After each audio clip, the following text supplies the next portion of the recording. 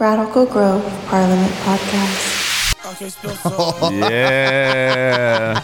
I was about to say, I was wondering if these songs are chosen. Yeah, they are, of course. Of Roche course, of definitely chose a course. song for me. What's up? What's up? We are back here at Hooga. I am DJ Nice. To the left of me is Tomato Slice.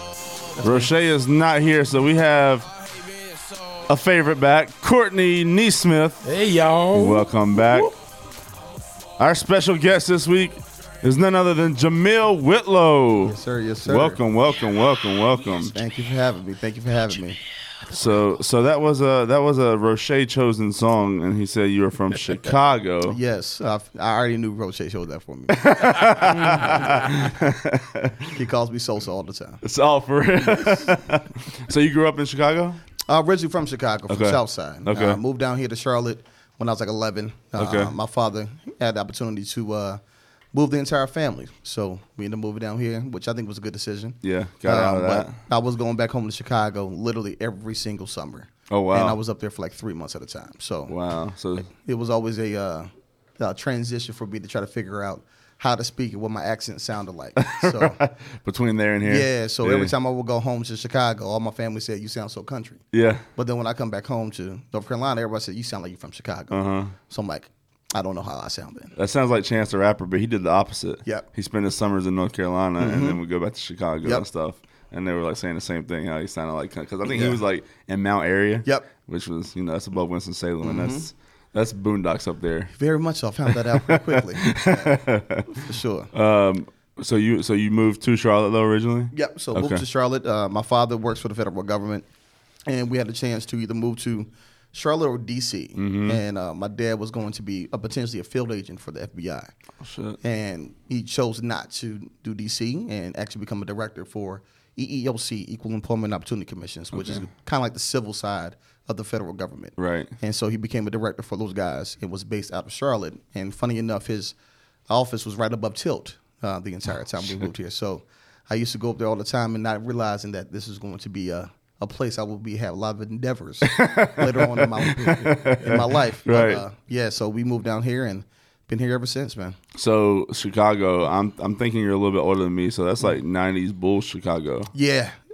So interesting thing, growing up, I never got the chance to really go to any championship games. My family, my parents would always go out and go to bars and celebrate and 40-yard lines and all that kind of stuff, which is a very known bar in the south side of Chicago. But when my family would go and celebrate the Bulls championships or the Bears winning the Super Bowl, I will always be at home with my cousins and my grandmother. And my grandmother lived on 75th and St. Lawrence, which is in the heart of South Side.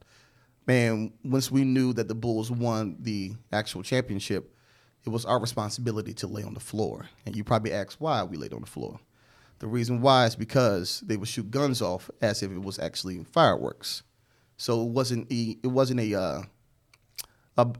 a mishap for someone to get probably hit with a straight bullet or have one of your lights on the outside getting shot out or whatever the case may be. So Wow. instead of actually walking to the bathroom, we have to actually crawl to the bathroom and use the restroom. So Holy shit.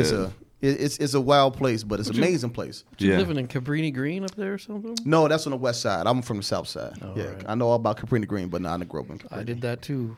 I was Yeah. foolish enough to walk through there in the 90s. Yeah, don't do that. A white guy walking through there. Don't do that. Don't do that. Either you're a cop or you doing something that you're not supposed to be doing over there in the first place. So yeah, Allegedly. allegedly. But yeah, Forrest wasn't a cop, so yeah, for sure. So it was an interesting experience, man. But that's crazy. I love Chicago, man. I always try to get back. Yeah, if you know Jamil, he will let you know 3,000 times that he's from Southside. Absolutely, absolutely. You know, like the New Yorkers, like I'm from New York. Yeah. It's tattooed That's on Jamil. It's tattooed on the back of my arm and everything. For real. I've been to Chicago one time, and it was during the summer, so it was warm, so it was Yep. nice. Summertime shy. And I was up there for a wedding. I did 2.5 days up there, Okay. but it was cool. But I stayed like by the Bean, Yeah, the Ritzy, the nicer Yep. area. Yep. I'm like, I just know exactly where I'm going. I ain't trying to stray away from this Yeah. path. I'll be up there, and then I'll Yeah. leave, and Yeah. that was that. No, I but get it was cool. Yep. There was a lot going on up there. Actually, Music Midtown was going on when I was up there.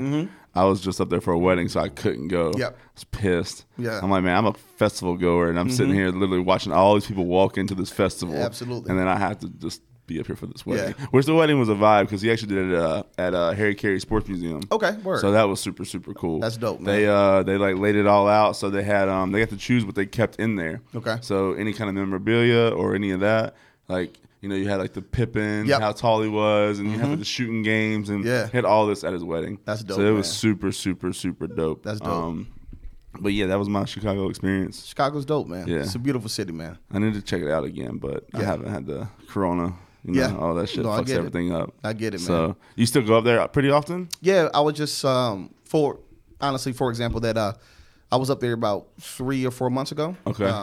And before that, I didn't go for a while. Okay. Once my grandmother passed, I was like, you know what? I need a break from Chicago. Mm-hmm. And the last time I went, which is unfortunate, my uncle passed away. But I had the chance to actually be a tourist for the first time in a very long time. Right. A lot of people that will tell you that they're from Chicago. When you're from like certain areas of Chicago, you never leave those areas. Like, right. At all. So when I would go home. Really? Oh, yeah. Mm-hmm. When I go home, I was like literally either at my grandmother's house or my Auntie Karen's house or at one of my cousins' house. And I would be watching my little cousins, hanging out with my aunts and my uncles, hanging out with family. I would never get a chance to kind of like really explore. And recently I had a chance to kind of explore a little bit for the little amount of time I was up there. So I had a chance to go to Three Dots in the Dash. I got a chance to go to a couple parts in the Chicago Loop. So, it's a lot of places in the city I haven't had a chance to explore yet, but I can't wait to go back up there and actually just take the fam to. Right. Isn't that where the Sears Tower is? Yeah. Well, now Isn't there an it's called the Willis aquarium Tower. right there too? Mm-hmm. Yeah. You ever been there? I've been there when I was in school. Did you lean against the glass? I can't remember that part, I'll be honest. Is that the one where you look over? Yeah. Well, no. Are you talking about the aquarium or the Sears Tower? I don't know. I think it's Sears Tower. Is that what they do on Ferris Bueller? Yeah, Sears Tower is like the highest Yep. building in the United States. It's called the Willis Tower now. I leaned against it because it was Ferris Bueller. Yeah, it's the thing. I've never even been there yet. That's the thing. Dang. Yeah. That's wild. You live in like that city, like that's famous for all that, and you've never been there. I mean, that's the thing. When we moved out of the south side and we moved to kind of like the southeast side of Chicago, which is called the Beverly area, that was my first time kind of being around like multicultural. Like it was. A lot of people would tell you back then, it's probably still existing today. Chicago's one of the most segregated cities you ever been to. So at the time when I was living in the southeast side of Chicago, I went to a school called Clissold Elementary. And one of my neighbors was a firefighter. Next neighbor was a police officer. But it was the first time, honestly, I've ever been around that many white people. Wow. Like, at all. And we had some crazy things that happened to us, back at that time, to be honest with you. But we grew from it, and it was good at the time that we actually had the chance to experience that at a younger age. And I really get a chance to kind of dabble and kind of get into that stuff when I got older. Mm-hmm. Our neighbors were what we thought about neighborhoods, right? Yeah. Growing up the South Side, everybody was a community. That's cool. So I knew the old woman that lived down the block that could see me when I walked to the store. See, that's awesome. So But then again, does that make you get stuck in that neighborhood? And is that why you didn't potentially, go yeah, out? Some absolutely. people, yeah. That's a Yeah. shame. So I mean, one thing I will say that when I used to go back home to Chicago, right? I'm the oldest male cousin and the oldest male first cousin. Okay. And being the oldest male first cousin, I had the responsibility of watching all the younger cousins. Wow. So when my younger cousin Brandon, who you know, had the chance to go to the barbershop, it wasn't his dad or his mom taking him to the barbershop. It was me when I got home. So I had to walk him to the barbershop. Mm-hmm. But everyone in the neighborhood knew my family, and my family knew everyone in the neighborhood. So it wasn't odd for them to say, there goes little Whitlow, there goes little Jeanette, there goes little Karen, calling us by our parents' names. Mm-hmm. Yeah. So it's not an odd thing to see that, but we're so accustomed to it That's so cool. that it's like though. it creates more of a community. So even though Chicago has this staple of being such a dangerous city, it's very isolated, but it's a very loving city too. So that's how I grew up. And then when I moved to the southeast side of Chicago, when I came around more multicultural, then I started to get a little taste of kind of like what the world was at that time. Mm-hmm. And not to put a damper, but I'll give you one quick story. We want to hear them all. I give you one. I will give you one quick story. So my father is from Michigan City, Indiana, which is like an hour and a half outside of Chicago. It's like going from Charlotte to Greensboro. Okay. And my godfather named Jim Brennan. He's a white man, one of the most amazing men I've ever met in my life. He lives in Europe now. At the time, Jim was coming down to come visit my family. And the house that we had was an old, like kind of like Frank Lloyd Wright inspired home. So Frank Lloyd Wright, the architect, Man, based out of awesome. Chicago, was a huge house that we had. My parents paid like $64,000 for this house at the time. Insanity, right? Now the house is worth like $500,000. Was it designed by Frank Lloyd Wright? Or It just wasn't. Inspired. It was inspired by him. That's my favorite archetype, And by the way. same. And I am pay. They went to a neighborhood bar to go have some drinks. And at the time, I probably might have been 9 years old, I would think at that time, maybe 8. And that's obvious. You know, when you get to that age, you're always excited to see your parents when they come home. So my dad and my godfather come home. And as my dad comes home, I jumped on him like normal. And this is what I remember. Jumped on him like normal. He pushed me off of him, and I looked at my shirt, and my shirt had blood on it. So I'm trying to figure out, like, why do I have blood on my shirt? Come to find out, my dad got beat up by a white supremacy group in Southeast Chicago. And they ended up beating up my godfather as well. And they all went to court, and they didn't realize they actually beat up a federal agent.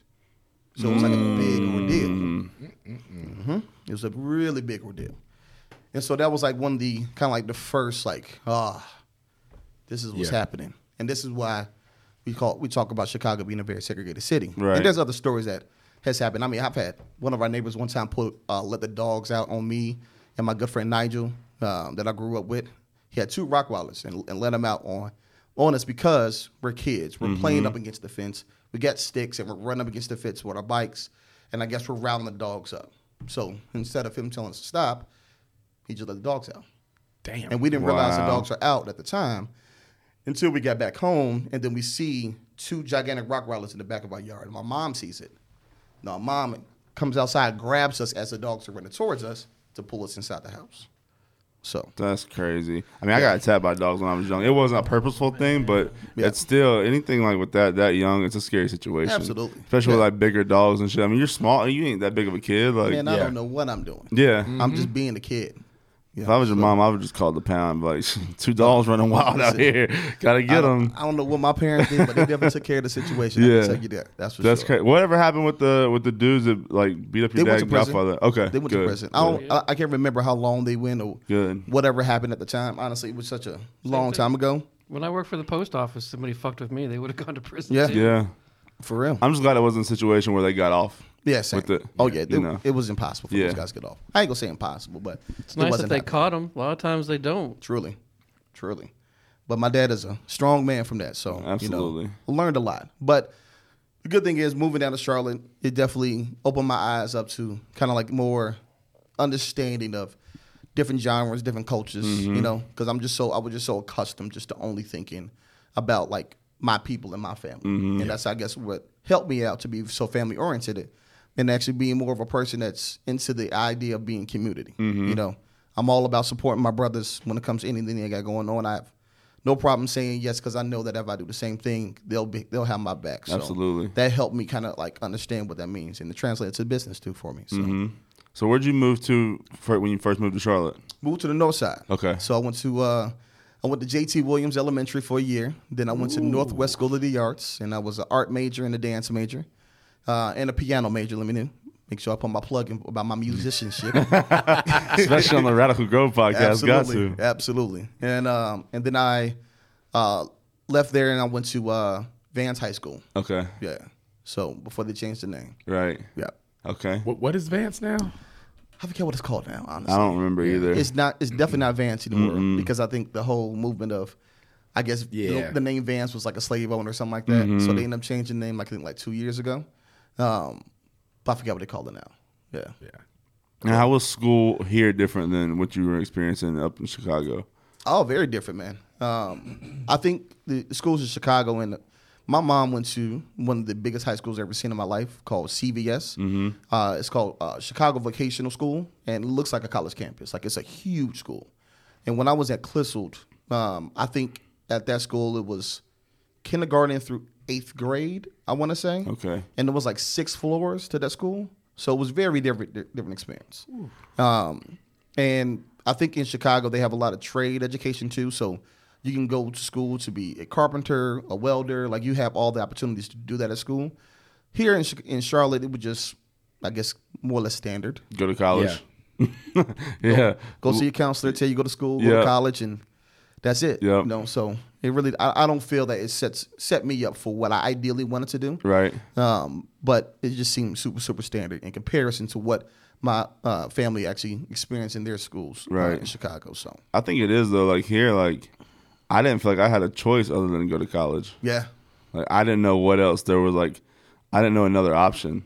I It agree. depends on when you pick up on that, because like some kids, they knew from like freshman year of high school, hey, I want to go to college. This is the college I want to go to. I know I have to maintain these grades in order to get to that school. Me, I was just doing the shit I was doing in middle school. Like, all right, go to class, do some work. Yep. If it's good, it's good. If it's not, it's not. And then I didn't know by the time I was done with those 4 years that would determine where I was able to take my next step. So, Absolutely. I mean, like, if I was going to be able to get into a good school or not a good school, I didn't know. So, I totally agree. And they don't really push that on you either. Like, they're not really like, they don't inform you as well. At least my school didn't. Yeah. And it's not only that, but it's like what Jamil said. Up there, in the school programs up there, you've got a trade. You're learning about something. If you want to go work on the assembly line in this factory, or mechanic. All realms like that. Here it's science, math. Yep. Your basic subjects, but very rare and tough to find high schools that have those electives to even like get that semester in of learning a trade. Yep. Let me tell you about my school. We didn't have vocational stuff like that. Okay. But we had stand-up comedy classes. What? Get out of here. That's we had dope. art classes. That's we had dope. television production, That's radio. dope. But they didn't teach us. You were supposed to go to college. Yep. We had maybe 1-2 people that didn't graduate from my high school. Wow. Our high school was huge. Yeah. My dad, we had all kinds of crazy classes that I can't even think of. We had a planetarium in my high school. Wow. We had a rifle range in the school. Yeah. And for reference, where'd you go to high school again? Mount Lebanon Senior High School. In Pittsburgh, Pennsylvania, or Pittsburgh. Mount Lebanon, Pennsylvania. Okay. Which is an upper class Yep. community, they didn't teach you like not to go to college. Yeah, for sure. Because people there had plenty of money to go to college. Mm-hmm. So they gave us these ridiculous things. My brother had like poetry and music Yep. classes where it's just That's crazy in high school, though. crazy, the stuff that we had. I mean, the benefit outside of just making sure you explore the mind of these young kids as much as possible. I wish they'd had Yeah. things like what you're talking about. I mean, honestly. when I went to art school, that was a eye-opening experience for me because I was like really around like a lot of different cultures, and Oh, that yeah. was a shell shock. To be honest with you, like I didn't really know how to operate it for the most part. But my parents would tell you when it comes to any core classes outside of maybe math, I was trash. D's and F's easily, no Same. problem. Yeah. But when it come all my electives that I had, straight A's every time because I actually Same. found something that I actually You like, You you were enjoyed it, interested in yeah. it. and I think the challenge a lot, especially now being a new parent and understanding like the ultimate outcome when it comes to what you're looking for once you get out of high school is to try to figure out your own path. And I think having the options when it comes to trade members, blue collar jobs are paying some of the highest rates right now. I mean, who do you know, honestly, at this table, does anyone know a welder? Yes. Yep. And how many of those do you know? Not many. 3. That's actually technically a lot for you to know 3 welders. I know a lot They all live in because- Waxhaw. Yeah. Yeah, well, all mine live back home where I'm in Statesville because that's a thing for up there. That's awesome. Yeah. I wish think- I knew how to weld. Same here. I It's wish I hard. knew carpentry. I wish I knew other trades that will allow me to actually gain more knowledge about what's out there, but also have the option of when I left high school instead of just saying I have to go to college because Right. that's the narrative, or do I build my foundation, get a chance to explore who I am as a person, and then have the option to go to college within 3 years versus saying I got to go right now. Right now. Put myself in debt. Is that what you did? Yeah. Where'd you exactly go? what I did. A&T Okay. for a year. What did you study? Aggie Pride? Aggie Pride all the way. What did you study? So my original plan was to be an engineer. I wanted to be an engineer. I wanted to be an architect. I wanted to be a graphic designer. I really didn't know what direction I wanted to go in, but had a big, big love for it at the time. And when I went to A&T, I wasn't ready for college at all. I'll be honest with Same. I went to UNCG. I was the same Plus, way. you said you're terrible at math, but you wanted to be an engineer. you. I want to be no. I was great at math. I was great at math. Okay, my bad. It was My all bad. the other core classes. Oh, English, okay. All right. English, I see. social studies, science. Misunderstood. Man, fuck it. Math, Yeah. I'm good with that. Right. So Math is easy, actually. Yeah, I love math. That was like my favorite topic. Life. Subject. Huh? A side subject, I've told these Yeah. guys that life is all about math. Yeps. Everything you do is math. Every single thing. So yeah, I just wasn't ready for college, man. Mentality, I wasn't there. I think the reason why I chose A&T, which I think is a great university, I chose A&T to be my main focus because all my friends were going there, Right. which was a mistake. That'll lead you down some. And to this day, like, I mean, I know that if I would have taken a step back and kind of figuring out what I really wanted to do in life, I probably would have never gone to college in the beginning. I probably would have eventually gone to college and probably done things online, probably UNC Charlotte. But yeah, I was just having way too much fun at A&T. What year was this? I graduated high school in 2003. So Okay, so I'm trying to think. I don't know what clubs were around then. I was in the clubs then. heavy. Bar Charlotte, Have a Nice Day. What clubs were in Greensboro at the time? Sidebar, whole bunch. I can't remember all of them. Honestly, it's such a long time ago. But Inferno? Was Inferno around I believe then? Inferno was there. Was Green Street around then? Green Street was definitely there. We can never get inside of Green Street. We can Shit was never. packed. We can never get inside of Green Street. Yeah. They did not like let us inside, man, at all. Yeah. Yeah, but Greensboro was wild, man. Yeah, it was. I spent a lot of time there. That's actually where I lived for like 9 years. And the thing is too, which is for me, from my experience, at the time when I went to A&T, that's when they opened up Aggie Suites. So Aggie Suites was at the top of the hill when it comes to the actual strip of A&T's campus, and was the only actual dormitory that had generators. So anytime we had like big like weather issues, all the lights would go off throughout the entire campus. So Aggie Suites turned into like the Taj Mahal for a lot of people. Didn't like Nevi go there or something? Didn't somebody else live there? Nevi went to UNC. No, Nevi went to UNCG. Oh, okay. So when we, I remember a storm when we had like a huge snowstorm, and everybody's power went out. Scott Hall, Barbie Hall was all girls dorm. Scott Hall, everybody's power went out. Well, what happens? Hey, you at your dorm? Y'all got power? Come on through. Come on through. And Party Central. And the thing is, where our dorms were set up, we had the sharing bathroom, right?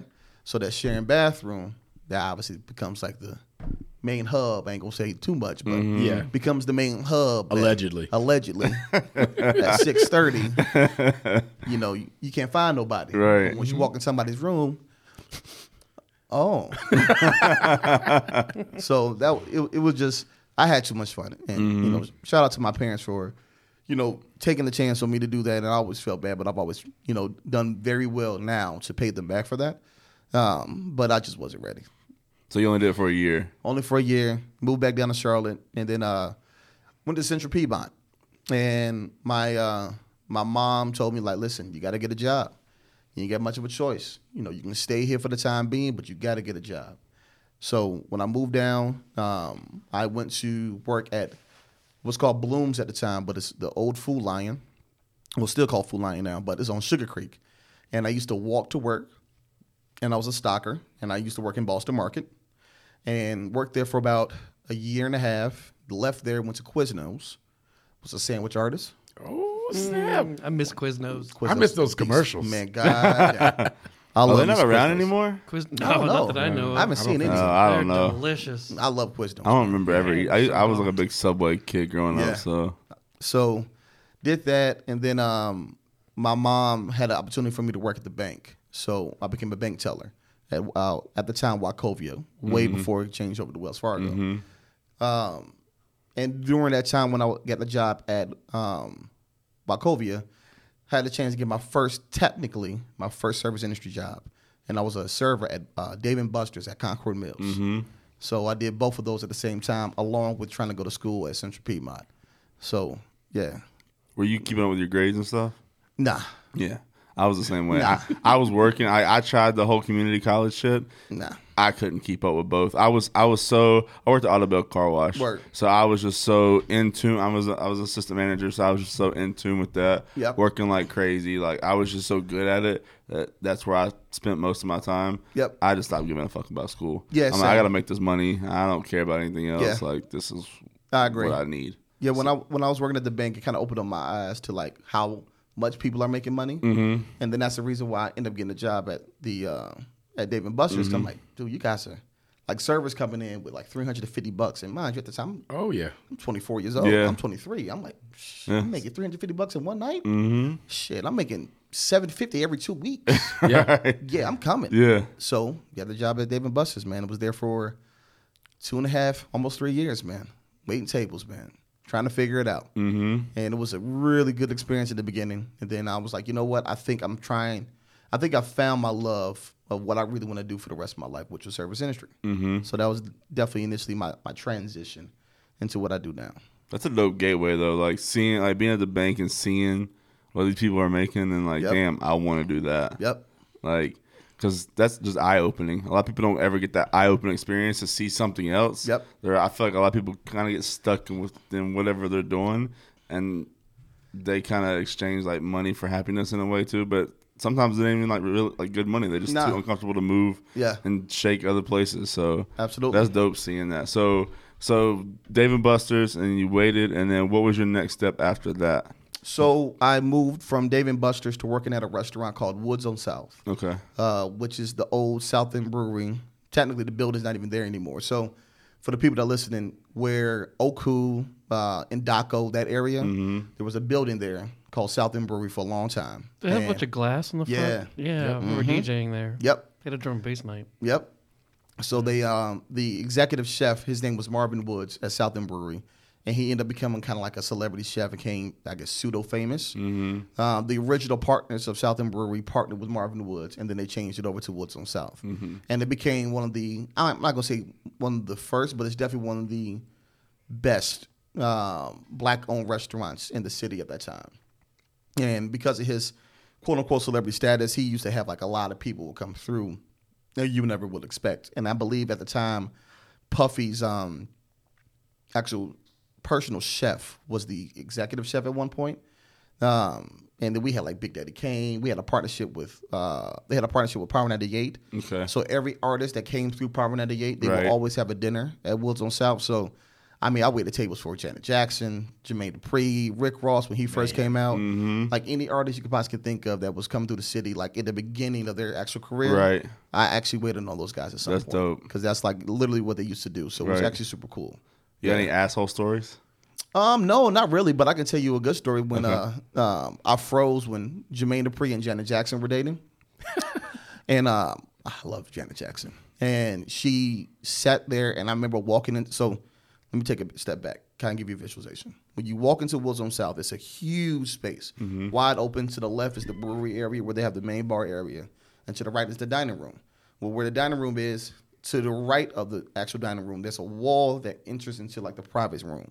So inside the private room was where we would actually put all the actual celebrity guests, because they would never walk through the front; they would walk through the side door.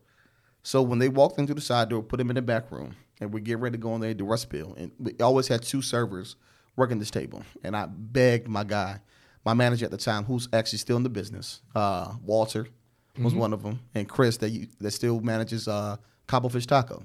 Those are my two managers at the time. Oh wow! And I begged them. I said, "Please let me wait on this table. Please let me wait on this table." So they said, "Okay, you can do it." And I remember walking in, I saw Janet Jackson. And she said, "Hey," and I froze. That's awesome. Oh, damn. I would have too. I froze, bro. I ain't gonna lie to you. And she smelled so amazing. Oh, man. Oh, good Lord. And honestly, I think people kind of looking at me like, is he gonna say anything? Because I kind of looked at her like, oh, man. Yeah, that was like pretty embarrassing. I had to walk out for a second. And I was like, let me get my She just walked away? Yeah, She went, hey, and you just walked away? Walked away. I mean, Janet Jackson, man. I'm like, I'm young at that time, bro. I'm so young. I'm like, oh my God, what is happening right now? So yeah, that was a cool moment for me. That's dope, though. Yeah, super cool moment. And that was post Super Bowl, Janet Jackson. Yeah, that was. Did you ever try to follow up with her and you'd be like, "Yo, sorry, you know"? Yeah, what did she say when you got back? Nah, you okay, buddy? I hit on the side on DM. You know what I'm saying? I did. Hey, it's me again. I know it was kind of hard back there to use my words, but I truly believe if I remember correctly, I kind of like walked in and it was like, all right, cool. Let me just serve these people so I get the fuck out of here because I'm so embarrassed at this point, and I'm like super blushing at the same time. And she is like the sweetest person, ever. Like I was, not say I was surprised, but I kind of figured she was gonna be very nice. But holy shit, she was sweet. That's dope. Yeah. So the reason why I asked if you had any asshole stories because I watched like TikToks of people and like servers like that serve people like in LA, and like when those celebrities coming to the restaurants, like how cool or how Yeah. not cool they are. Yeah. And it was actually recently where I was, what's his name? James Cordone? Yeah, the dude that's got it. Cordone. 19. Oh. They say he's like the biggest asshole in the world. Really? Oh yeah, like, that came up recently. Yeah, like it was a Okay. big thing. Like apparently he was at a restaurant with like his wife and kid or something. Yeah. And then was yelling at somebody, and people thought he was yelling at his at the server. He was yelling at his wife in the middle of the restaurant. That's so embarrassing. Yeah, super embarrassing. Yeah. People were like, "What the fuck, dude?" Like, but that's not the first time they say that. Like that happened. Like they said it happened on multiple occasions. Honestly, I can't think of a. I've never had. I've had asshole interactions, but never with like true celebrities or Mm-hmm. Right. anybody like of influence. Right. Yeah, me neither. I'll be honest with you, man. I live in mentality now where I'm so nice to service industry. Mm-hmm. I feel bad. Like, to be honest with you, if I tip you 18%, that means you did not do a good job. Right. Yep. Yeah. Right. That's the truth. Yeah. But I would never tip anything under that. right. Like me tipping 18% is a struggle for me. Like I'm 20-25 range every single time. Like, Oh, yeah. I Oh, have yeah. to be. Yeah. So now I've never had any bad interactions. That's honestly, good. with no celebrities really at all. That's good. It's always with the entourage, the people that they're with. It's always Right. people. Right. Yeah. And that's I hear that a lot too. It's like people that are around them feel entitled in a certain Yeah. way, Whew. and not yeah. the artists themselves. Yeah. Speaking of which, I dated a federal agent that had an office above Tilt, Okay. and I broke up with her because she was rude to service industry people. Yeah. I She agree was with always that. rude to. She was can't do great in every way, I think, or thought. Yeah. But then she'd be rude to people. She'd be rude to service industry people. Mm-hmm. Like, what the fuck is wrong with you? That says a lot about her character. Yeah. Yep. So I just I'm right there with you. like, screw it, we're done. Yeah, because people don't. I mean, people. I've never gotten it. Like people don't have to go out and eat and do things like that. Like, Stay home. Yeah, Cook your own meal. it's as simple as that. Make your own drinks. Like you don't have to. You have the access to do all that. Absolutely. Like you don't have to go out and spend money there. Like nobody's asking you to. This is purely an elective. yes, Purely a an 1,000%. Stay home. Yeah, I've never understood that. Yeah, it just always bothers me. Like you said, like somebody like that just like disrespects people like in the industry. It's so dumb. Like Or not leave a tip for someone. It's ridiculous. that's the the kitchen worst. screwed up. Yeah. Come on. Yeah. When it's never their fault. Yeah. I'm Shit gonna like get that. my food for free. Why? You ate most of it. All of it sometimes. I tell you, I had my Hurts. first kind of like waiting job, working at Dave & Buster's. I remember these guys to this day, man. I had a tabletop of like, I think it might have been 8, and it was a family that came in. They came in presented as like so sweet. They're so nice. They got the kids with them. It's like 2 girls, two women, and like 3 kids each, right? So I'm thinking like, oh man, this is gonna be a good table. I'm gonna get tipped pretty well. Obviously, you know when you price it out, depending on what they order, you're like, all right, I'll probably get like $5 a head, $10 a head. I'll probably make $40, $50 off this table. Flip them in within an hour, good to go. And it's Dave & Buster's, like it's nothing crazy. Yeah. So I did everything they asked them from them, like literally everything. Over the top service, extra condiments on everything, whatever they need, kept the water full, whatever they got. When I say these ladies were ripping their hair out and putting their hair in the food, and actually coming back to me and saying that this hair was found in my food. And the reason why I found out they were ripping their hair out is because the actual manager, which I forgot this guy's name, but I wish I remember this guy's name, but he was a vet. He knew, like, if you came to Dave & Buster's and you start ringing up a tab, there's a problem with that. And I'm so young, I don't even see the difference, where I'm like, oh, I'm about to make so much money off this table, whatever, right? So he was like, these people are kind of ordering a lot. Let me go out there and kind of watch them. And I'm not understanding why he's doing that, right? But he's been working at Dave & Buster's at the time, I believe, for like 5 or 6 years. Like, he's from, like, the Jillian side of things, Yeah. right? So we stood there and just kind of watched them from afar. And they're not seeing that we're watching them. And I seen this lady rip her hair out and put it inside the food and put it in like 3 different dishes. That's what I saw. Wow. And I was my like, God. holy crap. Like, this woman is really trying to get over on us.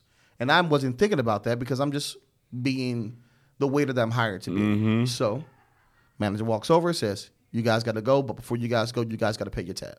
And if you don't pay your tab, we're going to get legal involved. And we'll call the cops because obviously Concord Mills at that time was huge. We were like the only mall in the area outside of Carolina Place. Northlake wasn't even in existence. So they were like, we're going to call the cops and you guys will get arrested. And we have it on camera, which I don't even think they had it on camera, but he said, Yeah, of course. You always got to tell them that. for sure. So they paid up, you know. I didn't really get a tip from it, But it was like my first kind of experience. Like, man, people are terrible. Yep. Like, why are you here? You came all this way just to do that? If you can afford it, just stay at home. Yeah. Or go get McDonald's. Why'd you come to Dave and Buster to do all this just to try to get over on the company? That's that was the like, intent behind all that. Like, Yeah, you it's came wild. in there with that in your mind, and that's what's wild to me. Like, Yep. That was like my real first experience. They had kids with them. Yeah. that's even worse. Yeah. Because it's Absolutely. You know, some parents will teach their kids to do stupid shit like that. Yeah. Yeah, and it's a gift and a curse within the service industry because you, for one, Jamil, you're very similar to me. You're a giver. You Yep. love helping people out. You love, seeing a smile and enjoyment on people's faces, and you get those experiences sometimes. Yep. But then there could be a situation to where you just have multiple occurrences with different groups, and you just see the ugliest side It's of people. wild. And it really tears at you. You kind of have to, take those moments with a grain of salt, and then hopefully find some means of realizing that there is good in people and good Yep. in man. Because I know for myself, working at Sweet for years and years, it was 2011, 2012, and those Thursdays Alive After 5, where it's packed from 5 o'clock until 2 a.m. and Yep. people are drinking until 1 a.m., forgetting that they have work the next day. But then, like, you look around and you start seeing, oh man, that guy's with that guy's friend Yep. or his friend's wife. Yep. They took Oh, their rings yeah, off. I saw Oh, that. the transition saw happens that in quick. Oh yeah, Valentine. happens quick. And I know for myself, I ended up taking a 20-day trip to Thailand. Wow. Oh yeah, I do remember that. And I didn't realize I needed it. I remember that. I was so jaded at the time, like, man, people are awful. Everybody sucks. If you're not friends with me or you're not in my tight circle, you've got to be an awful person. Yep. But I had to have that trip to be around the people of Thailand, to show me that, there are people in this world that will give you the shirt off their back, even if they don't have a shirt off their back. They'll find a Absolutely. shirt You need for to you. go to Thailand to see this. yeah. But That's a trip on its own. He probably could have went to Texas, but hey, Thailand, Man, Texas. I had to go to Greensboro real quick. but that experience itself, when I came back home later that year, I even volunteered for a Farm Aid concert out in Kansas, and got to meet some, just people just some great-hearted people. Yep. And I was like, you know what? Everybody isn't bad. No. Yeah. That's the truth, man. But it sucks having to see situations like does. that. But it's a reality check. It builds you as a person, and you kind of learn how to maneuver and read situations. Within friendships, business, and all the above going forward. It definitely created a mentality of understanding that I didn't know everything at the moment, which is like more or less ego driven. But then when those sidetrack things happen to you, it's kind of like, all right, cool. You got to reset. You got to kind of think about, where you are, what you're doing, because it's if I didn't have those kind of experiences, especially throughout my time working behind the bar and now working kind of like with bars and in front of the bars, it wouldn't have put me in the position where I am currently of having that optimistic perspective of kind of like reading the room and kind of seeing where I'm at, right? Yeah. That definitely has helped out a lot. So I'm right there with you, bro. Cool. So you went from server to bartender? Technically, I went from server to security guard. Okay. It's technically. Okay. Where'd you? So that's where I met this handsome young brother. I worked at Whiskey River when they first opened Okay. up. So I working at the bank. I was a bank teller. So kind of back up a little bit. At the time at Wachovia, they had this role called a floating bank teller. So the floating bank teller literally would just go from location to location, location, and literally would backfill. Whatever spots was open, you'll get a call from your recruiter that morning, like, you got to go to Arrowwood Road, or you got to go to Kenilworth Avenue. And they would just say, stay there until I tell you to move, literally. So I did that for 4 years. Excuse me. Did it for 4 years, and then eventually I asked them, can I get a fixed spot uptown? And for some odd reason, I just wanted to be the guy that said I work uptown. So I thought that was everybody at the time, though. for sure. So I worked at 301 South Tryon and ended up getting fixed at 301 South Tryon at the corporate headquarters in the teller line. So I became really good when it comes to working with customers, kind of managing money, managing budgets, doing transactions, so on and so forth. All the retention work that you need to do when it comes to making sure the vault was set and all that. They put me in the business banking line where I really wanted to be, because I was trying to beat the guys that were uptown doing things. So when I got into the business banking line, BMG, didn't even know who those guys are, Bar Management Group. They only had Dixie's Tavern at the time, I believe, and then the Epicenter was on its way to opening. And I was still in school, which is kind of crazy to say that my old professor from my engineering department actually took us to the Epicenter to do a tour in the middle of the construction, right? Okay. So eventually when the Epicenter opened up, the first spot I believe that opened up was Whiskey River. Yep. A guy by the name of Eric Flanagan, who is the owner of Sugar Creek Brewing Company, one of the owners of Sugar Creek Brewing Company, an amazing guy. He, at the time, was just one of the managers at Whiskey River, and he was doing a deposit at Whiskey River. So I met him while I was doing his deposit and trying to ask inquisitive questions, but didn't realize what bar he worked at, and he was like, I work at Whiskey River. I'm like, oh, word, that's the new bar inside the Epicenter, right? He's like, yeah, you come check us out sometime. I'm like, cool, definitely will. Not even thinking about it. Then Woods on South closed down at the time when I was at 301 South Tryon. When it closed down, we all was like, shit, we all need a job. And at the time, working at the bank, I was only making literally $725 every 2 weeks. I will never forget that number. Every 2 weeks, $725. And when I was working at Woods, I might have been making an additional $500, $600 a week. So pretty good money for me at the time. Yeah, for real. So I'm like, I got to find something. Another guy by the name of T-Hawk came into the bank. So T-Hawk comes in. He's doing the same thing, doing a deposit. And I'm like, you know what? I'm just going to ask this guy, can I get a job? I don't even know what I want to do, but are you guys hiring, right? Because at the time, I was going to go work at Dilworth Neighborhood Grill because they had a relationship with the guys from Woods on South. But I didn't want to work over there because the same people that was working at Woods on South was over there. I'm like, I just want to do something different. Yeah. So asked T-Hawk for a job. He said it, come in and interview. And I'm like, okay, cool. Don't even know what I'm interviewing for, but I'm coming and interview. So he said, hey, when I came in for the interview, he said, do you want to be a GW? I'm like, what is that? Goodwill Ambassador. I'm like, is that security, I'm assuming? He's like, yeah, that's security. I'm like, okay, yeah, that's cool, I'll do that. And he said, do you know Kung Fu? I was like, I don't. I don't. And I'm thinking to myself, what the hell am I getting myself into? Right. He was like, if anyone asks you that, tell them that you do. I'm like, okay, you got the job. I'm like, oh shit, that's all I needed to do? It's like, when do I start? He's like, you start Tuesday. Start next week on Tuesday, come in on Monday. So come get your uniform, sign your paperwork, and we'll put you to work. Cool. So come in on Monday, grab my orange, ugly-ass shirt. And they told me the dress code. I had my jeans on and all that kind of shit. And they put me where they put every GW that first starts, at the fucking bathroom, near the office. And I stood there for 5 hours. Checking people's wristbands, make sure they had X's on or a wristband on, and making sure they weren't taking the drinks inside the bathroom. Yeah, that was college night. Yep. Yep. That was my first security job, and I stood there the entire time.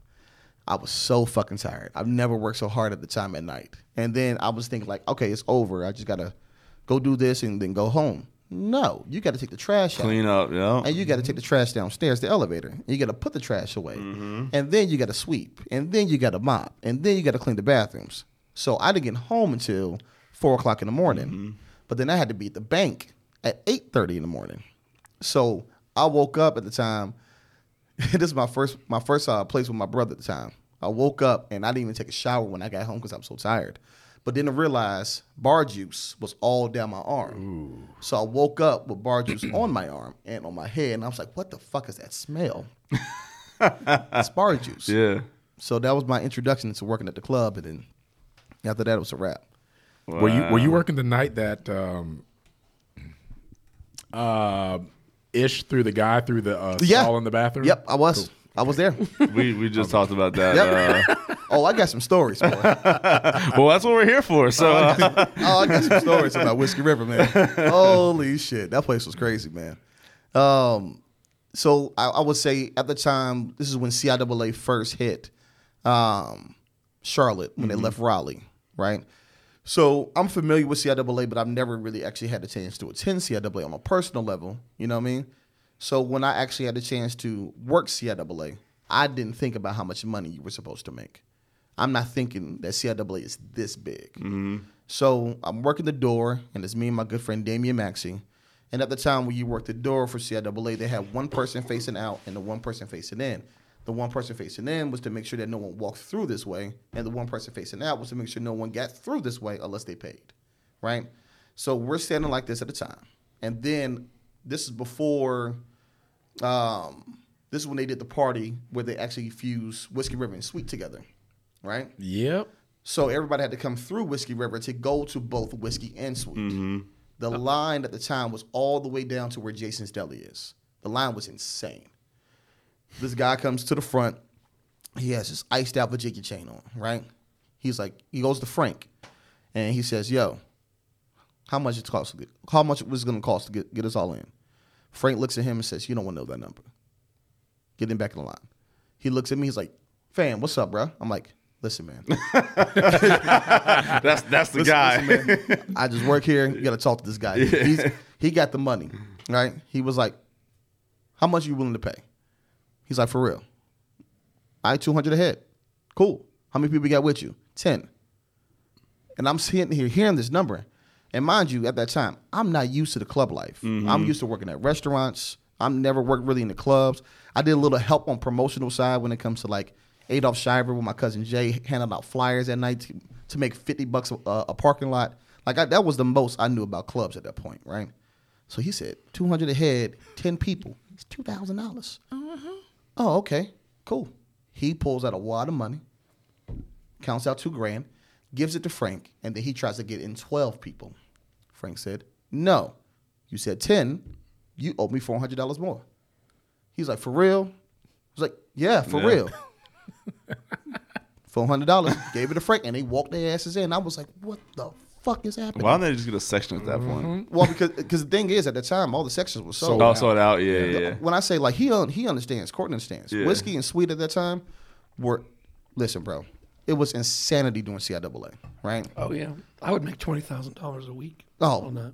dude, it was Easily. crazy, man. CIAA a week, so much. Incredible. Yeah, people would be lined up hours and hours, before it would open. Hours. Just to get in. For real. It's But they were bringing through like a lot of celebrities and shit too. yeah, no, for sure. Yeah. But I mean, that was naturally the draw. But all the promoters, for the most part, were out of town. They weren't from the city. Yeah. But they always like Kenny was super cool. Yep. Love Kenny. You know. So at the time, Frank looks at his bag, and I think he had like $50,000 to $60,000 in cash on him. He was like, "Take me to the back." Now, so me and Damien got our flashlight security, and rushed them to the back. And I was like, "Man, I'm this surprised. is crazy." I'm surprised no belly shit went down Nah, I more don't. often. I don't think it was.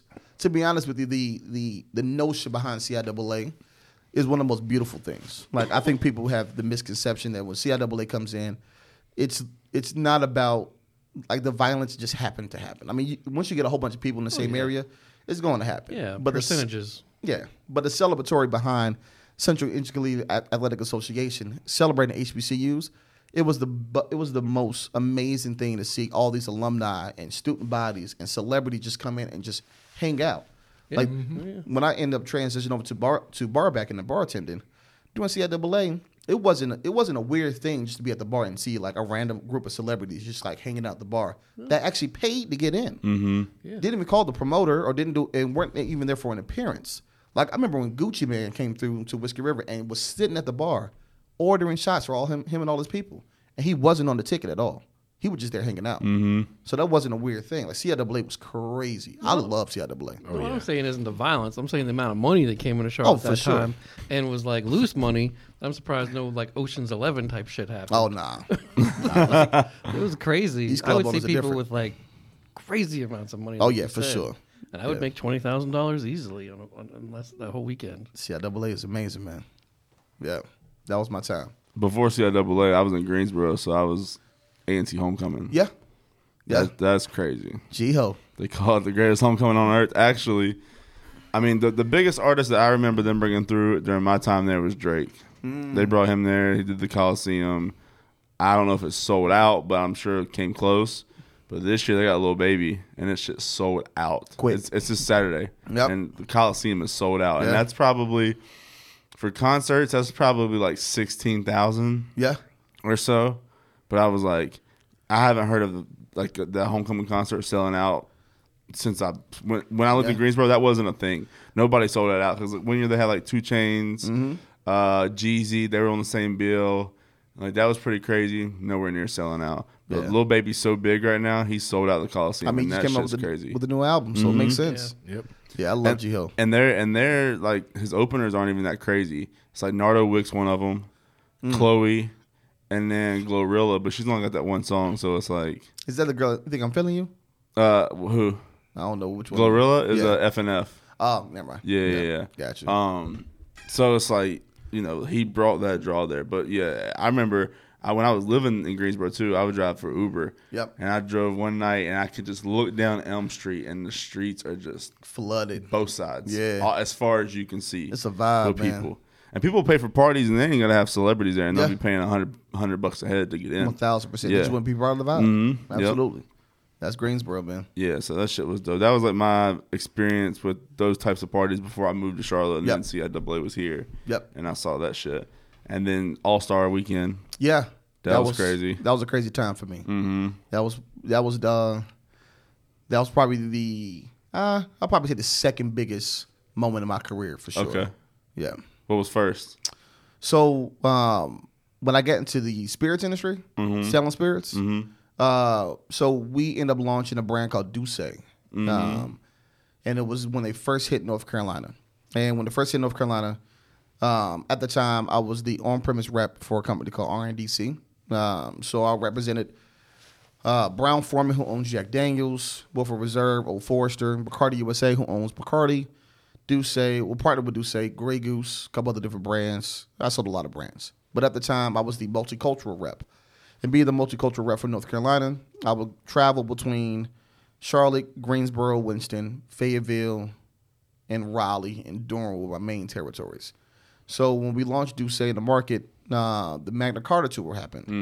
When the Magna Carta tour happened, the initial email that we received was that he was only going to go to 4 to 5 markets to do an after party. And there were going to be 8 markets. So it was Vegas, Atlanta, Philly, obviously New York, and I believe it might have been Texas. I believe with the only 5 markets he was going to go to. So I don't know if I had anything to contribute to it, but I know other markets actually said the same thing. They're like, well, if he's going to have a tour here, and we got Douce now, why don't we all get the chance to host an after party? So they opened up the opportunity for everyone to host an after party. But there were certain stipulations to be able to do that. You had to buy X amount of cases to be able to do that. And you had to pay him his presenter fee, which you get at a discounted rate if you actually oblige to this. So there's a guy that at the time named Brian Axelrod, who I don't know if he's still Conor McGregor's partner on Proper 12, but he was over Rock Nation's side for Douce. And he was the guy really pushing the narrative for that. And we did the after party here in Charlotte at the time, what was called Label. Now it's called World. We did that there, and then we also did it in Greensboro. And I think the place was called Buchanan's. There's a really big Mexican restaurant that's in Buchanan's. I want to say that Buchanan's. Oh, Buchanan's, yeah. It's Yes. off West Market. Yeah. So we did it there. Right? That holds like 2,000 people. Yes, insanely big. So it was super dope because the fact they actually gave me like tickets to go to the show. I got a chance to sit in the friends and family section where everyone stood up and they had their own isolated Douce bar. I'm standing next to Tata and like all the people from JC's camp. Like I don't know none of these guys, but I'm just standing there like, holy shit, like this is dope. So when I actually had the chance to go to the show in Greensboro, I actually gave my tickets to one of our coworkers at the time. Unfortunately, she passed away a long time ago. Her name was Allie.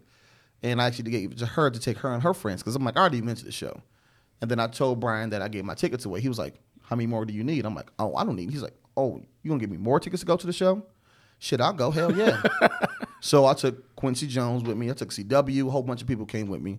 And that's I don't know if everybody remembers the video of the kid that was on stage singing. What song was that for Jay? Can't remember the name of the song. I think I was at this show. So was Timbaland his DJ? No, I don't think he was at the time. Timbaland Might opened have up been. in Charlotte the night That is true. before. Yep, So that is true. Possibly. Okay, Possibly. because I remember he had like for the one, I'm trying to think of which one it was. Because he had like the stage was like big and people were like on levels. Yes, that's it. Actually, Okay, yeah, he okay. Yep, Yeah, that's because it. Timbaland was his DJ. Because I remember him Yep. like saying it at some point in the show. He was like deep in the show and he was like, "Yeah, we got Timbaland." I'm like, Yep. The fuck? Didn't even realize Now it. you just gonna say this shit like halfway through your show? And remember Like, that he- makes it that much doper. Like, And he bought the kid from the audience to yeah, sing. I can't remember what song the kid did though. You're not fucking with my clique. That's what. It was. Okay, yeah, It's yeah. that song okay. right there. Yeah, So yeah. it was that concert. So we're at the show, and prior to each activation, there is a setup time. So you have to go there, make sure the bars are good, make sure you get all the proper POS, make sure everything is pretty much set prior to the Magna Carta people coming in, right? Especially before Jay get there, right? So there was a lot of pressure on me to make sure I performed. So in Charlotte, flawless. Brandon Rude, who was the manager at the time, amazing to work with. It was one of the best shows ever, best at the parties. I mean, it was packed. It was. I had fun. Yes, you did. That's actually the most. That was the had most fun. cognac I've drank in one Yeah. night because I'm not a cognac drinker.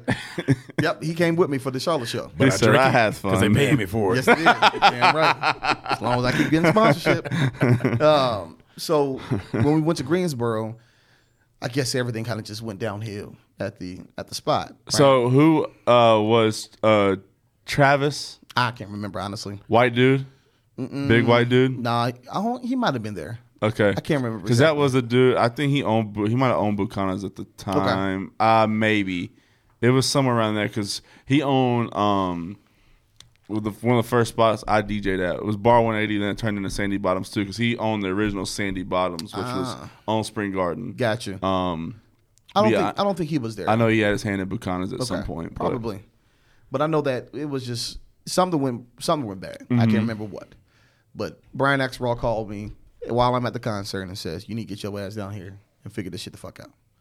And I'm nervous as hell. I'm scared. I'm like, "What the fuck happened?" Like I thought I did everything prior to coming to the show, so I'm kind of like sit back and enjoy myself, right? So get to the venue and nothing has happened the way I told them to make it happen, right? Can't really go into too much details, but long story short, it didn't really go as well. I'm upset because I'm embarrassed. So I'm like, listen, I'm taking over, and I'm going to make sure this is going to be a flawless victory. Pretty much I became the manager that night. So I'm running girls back and forth to tables, making sure product is getting out, make sure the cocktails are served correctly after I did all this training prior to me going. Long story short, I'm running my ass off. Then Brian is texting me. We need 2 bottles of Grey Goose to the table. We need 3 bottles of Douce. We need this and this and this. I'm like, cool, I got you. Girls, go now. Let's get it, right? Last text Brian sends to me, he says, "Hey, come to the table." And I'm thinking something's wrong again. So I'll go to the table. And when I go to the table, he looks at me. And if you remember how at Buchanan's, the tables were elevated. Yeah, Had to they step were. up Yep, to it. And the couches were against the wall. So Jay-Z's security guard at the time, I don't know if it's the same guy, but he's a huge German-looking cat, right? Biggest dude I've ever seen. He's standing right there, right next to Brian Axelrod. So I know Jay-Z is in the vicinity.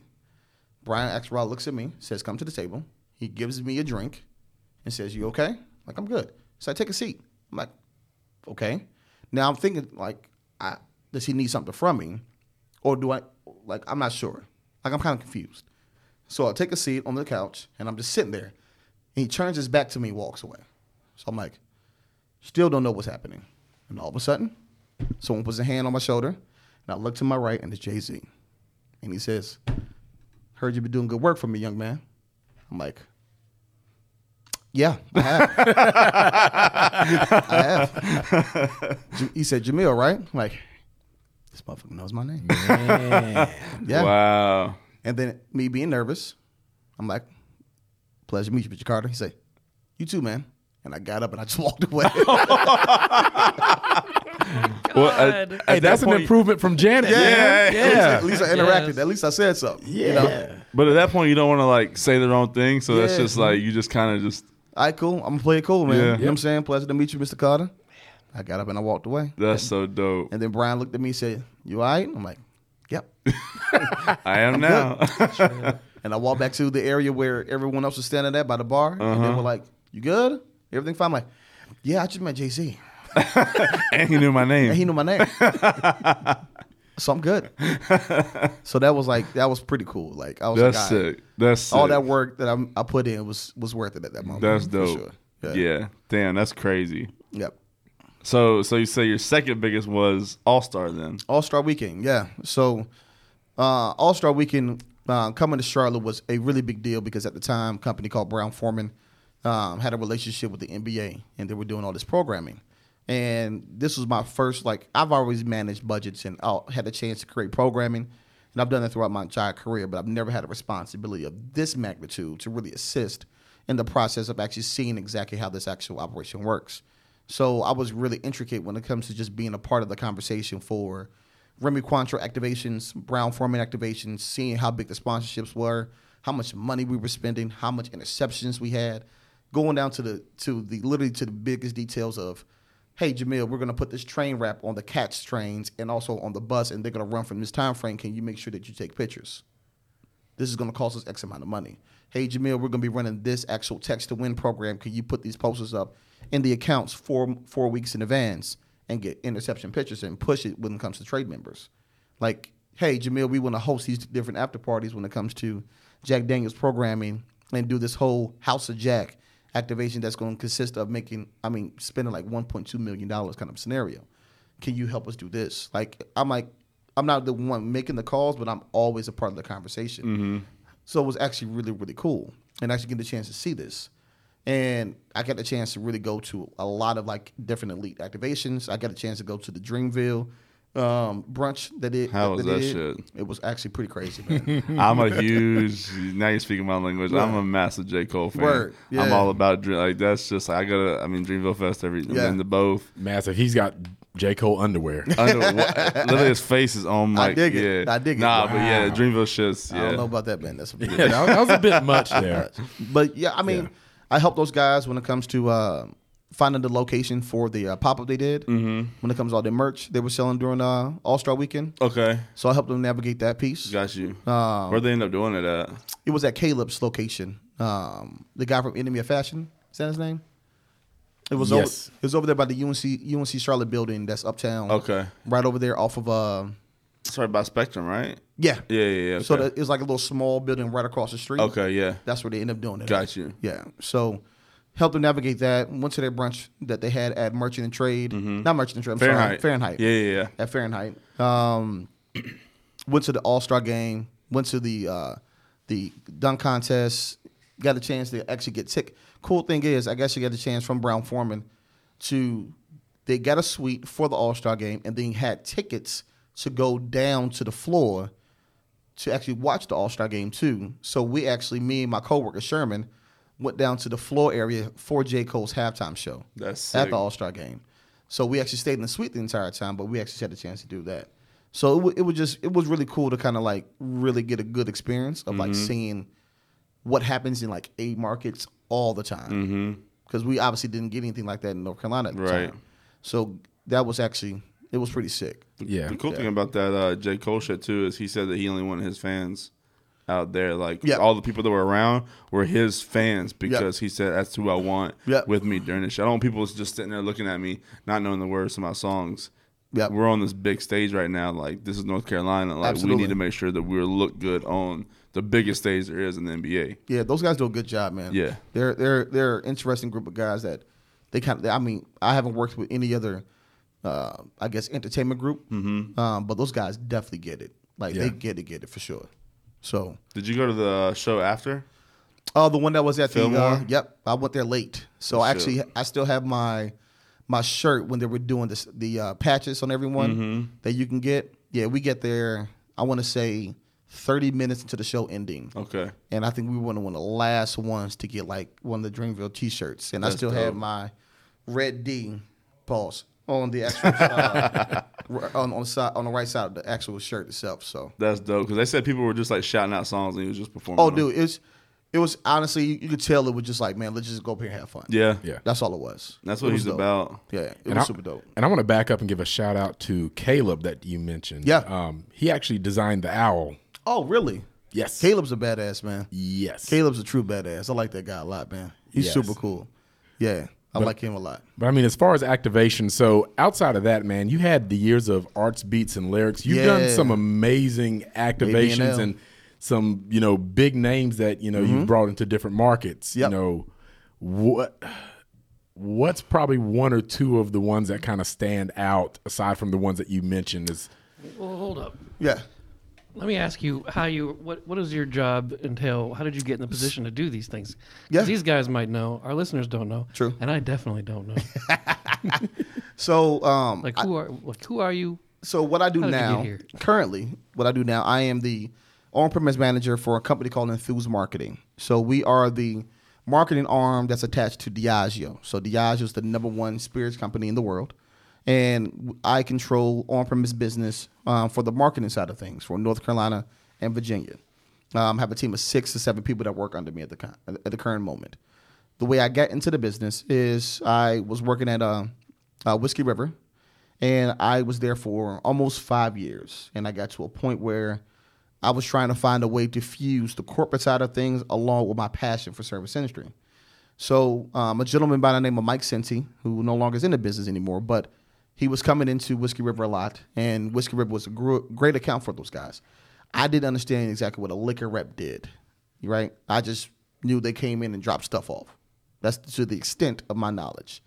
I met Derek Spellman at the time when he was dropping off stuff for Diageo. Didn't know anything about that, honestly. So at the time, they were hiring for a multicultural ambassador, and the guy that was actually in that position before him, his name was Brian Green, who happens to be one of my mentors still to this day. And they were looking for someone to backfill his old position because he ended up getting a promotion to move to Atlanta, Georgia. I guess Mike Cincy and some of the guys from the company was going around asking who would be a good candidate. And I believe at the time it was between me and him at the time. And he had the chance, and when I say him, Courtney had the chance to move down to Jacksonville, Florida, if I'm not mistaken. And when he moved down to Jacksonville, Florida, he kind of obviously put himself out the running because he took it on another opportunity. So I didn't realize it was even a conversation about me at the moment. And I was working on Wednesday nights bartending. It was the only night they would allow me to bartend at Whiskey River. So I was bartending on a Wednesday night, and then Mike Sintney came in with a couple of guys from RNDC, which is the distributor company that he worked for, and they were just kicking the shit with me, not really realizing what they're doing at the time. So they're just talking to me, asking me questions, and hey, they tip good, and they all of them order Jack Daniels. So I'm like, all right, cool. Well, these guys are cool. They said they work for Jack. I'm like, what does that mean? How do you work for Jack Daniels? Give me his card. Cool. Talked to Eric Flanagan. Another shameless shout out to my man. Eric Flanagan, I told him about the opportunity. So Eric said, hey, listen, they're actually hosting their holiday party here coming up in a couple of weeks. What you're going to do is you're going to come to work, and then you're going to take time off to go entertain yourself with those guys. And then you're going to come back to work. Is that okay? I'm like, yeah, cool. Did he know? Did he know what was going on? Yeah, because he was one of the managers. So he actually knew the ins and outs of like how that operation worked. I didn't know anything about it at the time. So went over there, and I got a chance to meet Lauren Wynn for the first time. Met Michael Yates for the first time. Met a lot of the executives from the spirit companies like Keith Worlery that works for Brown Forman. Matthew Osman, who was off-premise manager. Like, I met all these guys. And long story short, they eventually start hiring for the position. When they started hiring for the position, it was like a 5-month hiring period. Like, it was a long time. And I eventually ended up getting the job because Mike Cincy actually went to bat for me. Shout out to Mike Yates. He didn't really want to hire me at the time. He wanted to hire someone else because he thought I was just the banker that happened to work at a bar versus me being the bar guy that happens to be a banker, which is the complete opposite, right? So they eventually put me on board, and, it was curtains from there, man. I learned a lot very, very quickly. And it's been it's been the best decision I've ever made, for sure. And was with those guys for 6 years, and wore several different hats working for those guys. So, okay.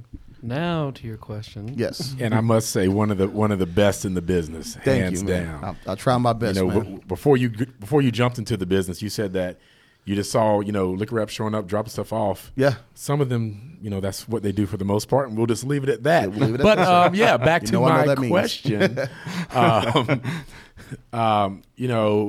ABL Arts Beats and Lyrics. Yep. That was with the Jack brand, and some of the other activations. What is one of the other cool experiences outside of the Dreamville and All-Star Weekend that actually sticks out? Whether it's a performance or an entertainer that came in, or Yeah.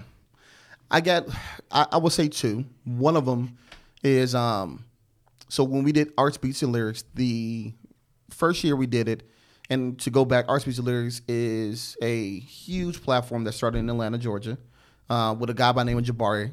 And Jabari is one of the most intelligent, creative guys you ever met.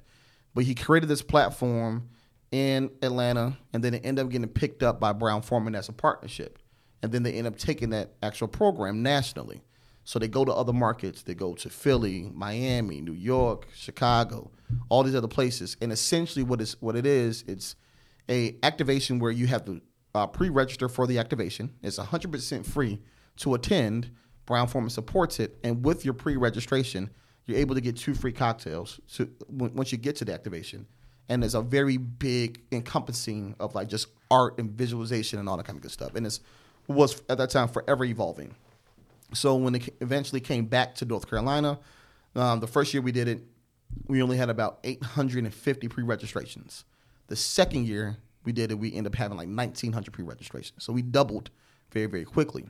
And for our marketing platform, we utilize local promoters to help market it out. So King Entertainment, Blue Goose Entertainment, Mike Kitchens, Edutainment. So we use those guys to help push the narrative of what's happening. So our second year for Art Speech and Lyrics, we ended up having Scarface. And I thought that was like super, super cool. And my involvement when it comes to Art Speech and Lyrics was to, one, find the location, to help secure programming at the locations when it comes to the bar and training them and all that kind of good stuff. And 3, select artists that I think will be good for this market. And they already had a list of artists they already had contracts with. So I just go and I say, I think that'll be a good one. Nah, I don't know about that one. I think that'll be a good one. So we ended up getting Scarface. And Scarface was like super cool. And we actually low-key had a chance to kind of like sit in the back. I don't even know how I really got back there at the time. I was just so busy running around. But I ended up getting like stuck like in the back. And I was actually talking one-on-one with Scarface. And we just were talking about like just being black and just like the entertainment business and just like life in general. And it was like a 15-minute long conversation. I was like, man, this guy's, this is interesting, right? He came, he performed, people loved it, they went nuts. After that, he came to the back again. He said, hey, were you guys going afterwards? He came, met us for like a drink or two. Then he went home. And I was like, fuck, Scarface of all people, like he did that. You know what I'm saying? Yeah. And And that that was the like first year or second year? This is the second year. Okay. The second year. And it was just, I don't know, that was actually a pretty cool moment to see like someone kind of like take the hat down a little bit. But he's obviously been doing this for so long at that time, there's really nothing big for him. Right. So it was like, it's whatever, you know? So that was actually pretty cool. I think the second interaction, we had K. Michelle. So K. Michelle at the time was the actual first black female to be endorsed by Jack Daniels. And she loved Jack Daniels honey. And she's from Tennessee. So she really went above and beyond when it comes to her interaction with Jack Daniels honey. And this is doing CIAA, I believe, the first year. And, no, first year me being with the company, not first year CIAA. But she actually did this whole huge concert at the Fillmore and actually hired a pastry chef from her home market to do this whole Jack Daniels honey pastry line.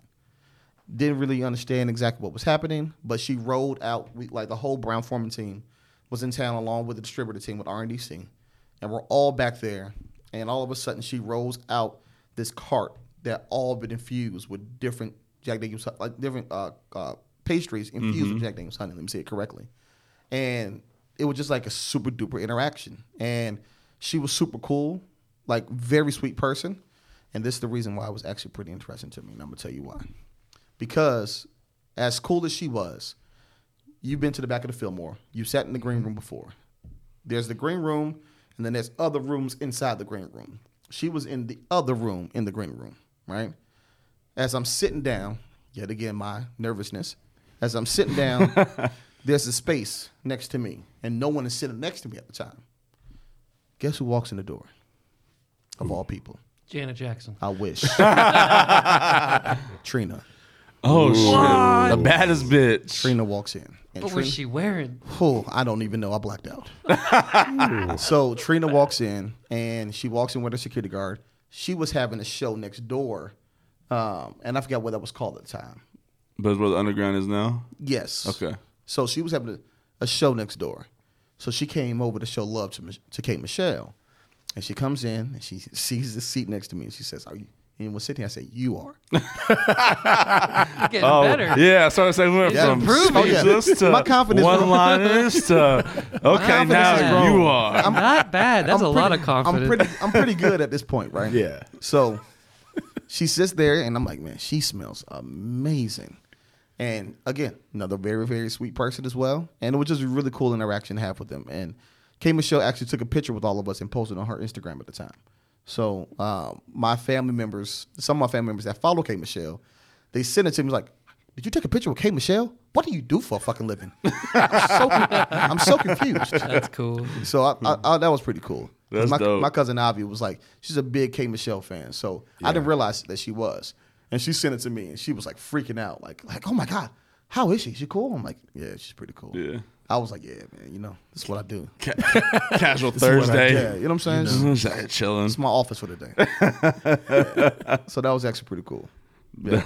That's sick. Damn. Is Arts Beats and Lyrics still going on? I believe so, man. I believe so. I think it's definitely one of the most innovative activations in the market, honestly. Really in the business.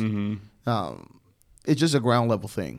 And it's another one of those very cultural driven programs. And honestly, they don't lead with the celebrity artists when it comes to their advertisement. Right. They don't market that way. Their rule is that we have 5 weeks of programming.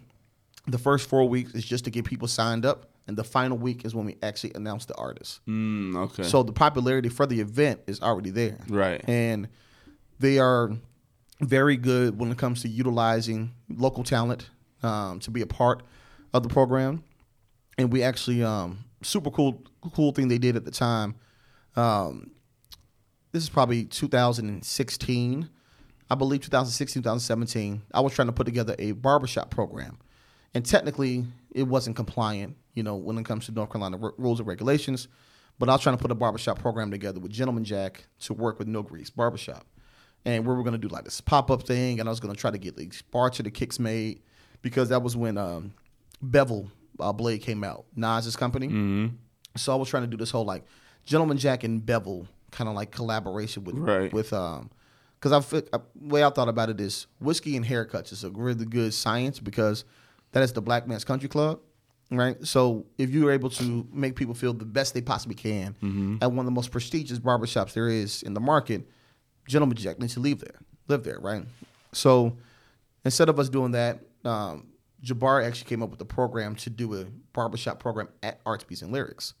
So we paid 2 barbers to be there to cut hair for free. They didn't cut hair. They cut hair for the consumers for free. Right. But we paid them to be there. Right. Right. And they actually could accept tips as well. And those guys made very good money. I'm sure. Yeah.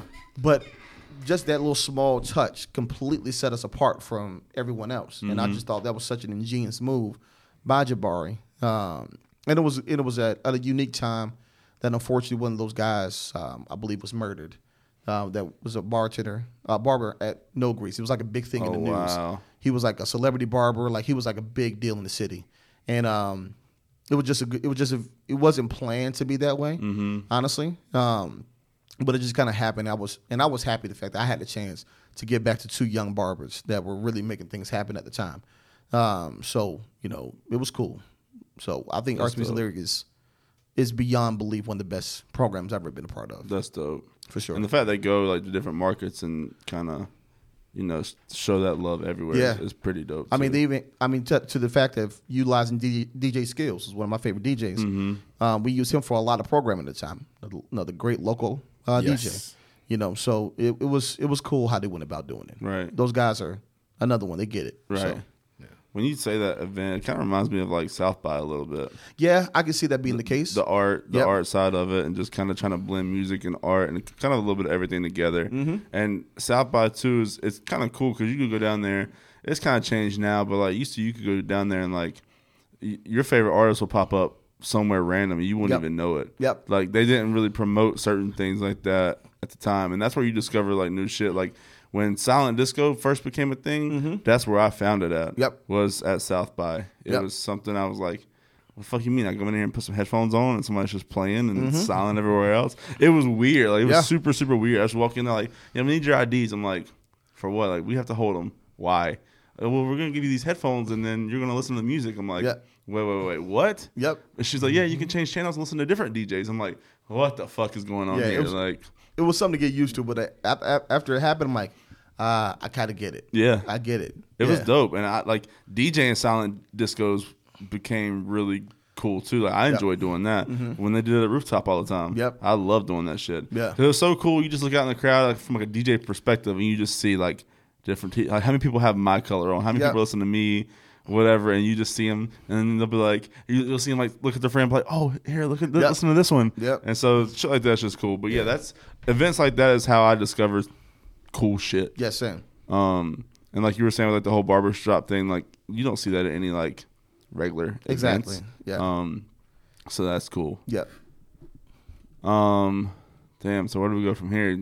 These stories are crazy. I just want to hear more stories. Well, I want to know, what was your favorite part about living with myself, Moose, Oh no. and Omar? Oh man. Man, that what was, was that? What street were we living on? Woodville. Yeah, Woodville. Yeah. That is right. Oh man, that was And I had just moved back from Jacksonville, Florida, from running Sweet down there. Had just moved back. I was out of work for a month and a half because I was waiting for BMG to send me up to New York. Yep. To prepare to open up some concepts. Yep. So, and I was still getting paid, and it was like he was out doing, That was a heyday in life, man. I mean, I would tell you, like, well, fuck, I don't know how much I can share about those days, but we can always edit some stuff out too. Did Courtney do his dishes? yeah. Did he No, leave Courtney was pizza boxes? honestly, everywhere? man. Courtney was a great roommate, man. Courtney was awesome, man.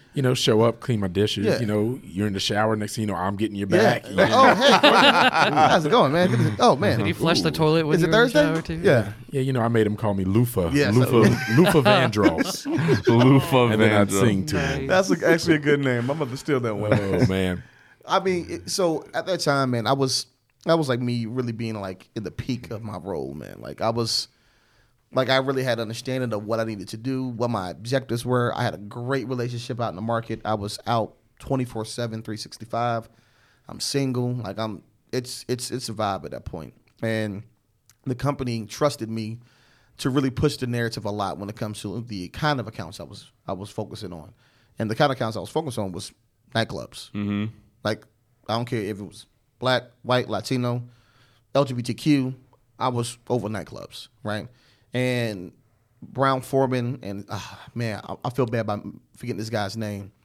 I feel bad. But his role, he ended up retiring later into my career, but his role was over dealing with chain restaurants. But he was dealing with the actual RTD side and wine and champagne. So for him, to explain what RTD is ready to drinks, right? So if people have seen the Jack Daniel's Country Cocktails, Sonoma Cutrer, what's the name of the other, I can't remember the name. Corbel Champagne. That's what it was. So that was his role, right? And when he was doing that, he had a sampling budget for him to buy samples to be able to taste customers on. But the way his sample budget worked was that he had to spend this X amount of money every single month. Damn. He wasn't spending that money every single month, right? So what he would do is he would lump it up every single quarter and just say, hey, Jamil, come meet me for lunch, and I will give you the rest of my samples. So he would deplete the budget, but I would get all the samples. So only thing I had to do was go meet this man for lunch every 3 months. Done. Done. I'm in there. Not missing that one. What's the Yes. next date? Yes. Done. Let's go ahead and set so that up. When Courtney was living with me, our house was beautiful, man. And people used to call it the barn because it actually kind of looked like a barn. But it was open format. And once you first walk in, the living room, dining room, and then the kitchen's all the way in the back. But there's a partition between the kitchen and the living room, right? But right next against the partition, it was cases stacked on top of each other of Jack Daniel's RTDs, each flavor, like 3 cases of each, Corbel and Sonoma Cutrer. So instead of it being like, what the hell I'm going to do with all this stuff? Did you build a fort? No, I didn't do that. I thought about that. But what I used to do with it is I would leverage it to other customers sometimes when they had like house parties or whatever. Mm-hmm. Hey, come through. I'll give you a couple whatever. But mainly, I was having after parties. If you stack it, they will come. For real. That's hilarious. And they did. Yeah. After parties at your house? Yeah. So, man, I'll tell you. I'll tell this one. Something crazy had to have happened. Oh yeah. I'll leave some things out, but because Courtney knows what I'm about to say. I'll tell this one story about the after party that we had. So one of my good friends of mine, I ain't gonna say his name because he's happily married now. But one of my good friends of mine called me and said, "Hey, listen, man, I'm having a tough time. I need something, man. Like I need to just get out. A release. He needs something, right?" And I'm like, "Listen, come back to Charlotte. I'm gonna throw you the biggest after party that I can possibly throw you. Bring your brothers down, and we're gonna have a good time." He said, "Okay, cool." He comes down, and he's not thinking how big this after party is about to be. I'm not even thinking how big this after party is about to be. So we plan it out, and I think Courtney was like telling people, I was telling people, but then obviously in Charlotte at that time, because of the fact of my relationship that I had with the market, people kept saying, "Jamil's having an after party. You have to go." So it spread like wildfire, right? I get back to my house, and love my little brother, Omar Whitlow. He's a chef. He worked at night, so he gets back to the house like almost like 2:30 at night. He calls me and says, "Hey, Jamil, who the fuck are all these people sitting outside of our house?" And I'm like, "Oh shit, people are already there? I'm on the way." So I think I might have been at one of the bars late night. I ain't gonna say which bar it was, but I might have been one of the bars late night.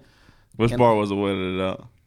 I ain't gonna say that. What part of Charlotte did you live in? I live right outside of downtown, All right. right over there in Wesley Heights. What's the Heights? Okay. So I get there, and it's like 30 people sitting outside my house. So eventually let That's them not in and crank up the music. We had like a little light show and all that kind of stuff. And literally everybody showed up. I want to say might have been 120, maybe 150 people showed up. And it was definitely 150. yes. It was wild, man. Yeah. Man, the reason why I made it so crazy is because celebrities actually showed up. So the show Banshee that was filmed here, the film crew, the guys filming that movie came through along with some of the actors. And what was the other show? There's another one of those Showtime. Oh my God, it's gonna kill me. There's another one of the Showtime show, but those guys showed up, and I didn't realize who these people were. But people in the party were like, "Oh my God, that's such and such. That's such and such." And other athletes showed up, and I'm not gonna say who the people were or what genre they were athletes in. But a whole bunch of athletes You gotta showed tell up. us this afterwards. Yeah, I will. I'll definitely do that. But I mean, it was wild, man. And I mean, people were probably there until about 5:30 in the morning, right? I mean, it rivals that one rivaled John DeMont's party. Yeah. For sure. Like, it was one of the times when my buddy was like, "This is exactly what I asked for." I said, "I deliver. Yep. This is what you wanted." I mean, we won't go into too much detail, but needless to say, it was crazy. Yeah. That's dope. That's the name of the episode right there. I deliver. Yeah. I like that. I delivered. I delivered. He sure did. I made a friend that night. Yes, he did. Oh, I think a lot of people made friends that night. Yeah, nobody made a baby that night. No one did. Thank goodness. Yeah. Yeah. Congrats. Yep. Allegedly. Allegedly. They might. You just don't know. Yeah. So it was cool, man. I mean, living with Court and living with Moose and living with my brother Omar, we all in the same business, so we all kind of get it. So it was just a good time, you know. all right. Yeah. Yeah. Eventually had to transition out of that. Courtney's got a kid out there. I see him all the time. It looks just like Courtney. I swear to I God. believe. I'm looking at a bar. I'm like, text Courtney. Courtney, are you here? Mm-hmm. No? Okay, well then, I want to come check this guy Yeah, out for real, because he's brother. looking just like you. This bar back is looking pretty good right now. I'm going to pivot real quick and go to the talk bathroom. about you and when COVID hit in 2020 about your pivot and where your head was. Yeah, man. So, man, that was a interesting time in life. I was coming off of a very interesting time of working for a company that I was in a very weird situation, and it wasn't good. I didn't feel good about myself at the time, and it was tough, very, very tough. But eventually, I think COVID was the best thing that's ever happened to me, to be honest with you. And the reason why I say that is because being furloughed from work, I had a chance to kind of reset But I also thought about, am I really happy with what I'm doing at the moment, and what other things can I explore to kind of like keep myself occupied? Like, I'm just not the kind of guy just to sit around and just not do anything. Yeah. Like, I don't really play video games. Like, I'm like, I got to keep myself moving. And my girlfriend, I've always had this idea of doing a dumpling fusion company. And it was just something, I don't know, that just kind of stuck to me. Like, I love Asian cuisine. I love to cook myself. But for some odd reason, having like a dumpling vessel and just putting anything inside of it seemed like a light bulb went off in my mind. So I was sitting at her house, and Laura looked at me and said, Jamil, why don't you just start doing dumplings? Because I kept telling her like how bored I am. Like, God, I need to figure out something, bro. Like, living off this COVID money, this ain't gonna yeah. this ain't it. Hell no. You know what I'm saying? Like, I can't do this shit all day long. I did my own hustle, but it was not legal. But yeah, I mean, technically what I was doing is illegal too. So Yeah. I mean, I didn't have any permits. I didn't have anything like that. So I was like, you know what? Fuck it. Let me just try this thing. So I went to YouTube University, taught myself. best place to learn. That's Absolutely. how I learn how to DJ. So yeah, Absolutely. Taught myself how to fold dumplings, how to batch dumplings, how to, look at my P&Ls and do the proper pricing and all that kind of good stuff, and taught myself how to actually build out a pricing calculator on Excel and did all that kind of shit. And then literally from the day that I started the process and I saved up X amount of money that I was getting from COVID, I went out and just started buying inventory and I started testing it out. So I think I made them, and I made it for Laura. I made it for Laura's parents. I made it for like a couple other friends of mine, and they were like, yo, are you going to sell these at some point? Like, you got to sell this shit. So I'm like, all right, cool. Let me just do it. So I went on Canva, created my logo, and I come up with the idea, DMP-LNG. So it's dumpling, but it's just an acronym. And then I was making cheeseburger dumplings, mac and cheese jalapeno dumplings, jerk chicken and cabbage dumplings. Well, Vegetarian taco bowl dumplings. Like, I had a whole bunch of kind of recipes I was making. tell me more, because I ate them all and I Sure loved did. He sure did. So I launched it, and the first day that I launched it, I did my natural thoughts of what, like, I'm used to when it comes to marketing. Like, I took my corporate mentality and applied it to the business. And I did 3 weeks of programming, just saying, hey, this is DMP-LNG. It's coming out X amount of time. So on and so forth. Packaging will be here. Give myself a little bit of a runway to get prepared for the orders. So I was just selling them at $12 a bag for 10 dumplings in a bag. I made, at the time, I think it was like 750 dumplings, so 75 orders. Not thinking that I'm going to run through 75 orders that quickly. I sold out 75 orders within like an hour. holy shit. Yeah. And what I was doing is I was doing 3 different kinds. With the 3 different kinds I was doing, X amount of SKUs, and then I had an option for people to either get delivery or come pick up. Mm-hmm. But for delivery, you had to actually, unless you're like one of the homies or whatever. Mm-hmm. For delivery, you had to order minimum of 3. Mm-hmm. For pickup, is whatever, right? And then if you were outside of kind of like a 1.5 mile or 2 mile radius, and then you had to order more to get the delivery fee at that time. So it just kind of like took off, man. And I was just the guy just riding around all day long, selling dumplings, seeing people, making money doing it on top of what I was doing as well. And it just kind of like really opened my eyes when it comes to like the entrepreneurial idea that I had. And I've always envisioned myself as an entrepreneur. You know, being in the liquor business, obviously you have a corporation that backs you when it comes to your budget and all that kind of stuff. But it's your responsibility to get up and actually go do the work. It's your responsibility to get up and see your customers and build relationships and build these programs. They're not going to do it for you. They may introduce you to options, but outside of that, it's up to you to make these things happen. And they want you to push the narrative. So it really kind of like, it was awesome, man. I ain't going to lie. I felt more alive at that time than I had. And then my lady told me she was pregnant. So it was like, oh shit, I really got to get together now. Because it's time is now, right? Yeah. So that really helped out. I mean, honestly, you know, my daughter coming to this world really helped out a lot too, because it's like, everyone in this room at some point, when a girl tells you that they're pregnant, your initial thought is like, what the fuck?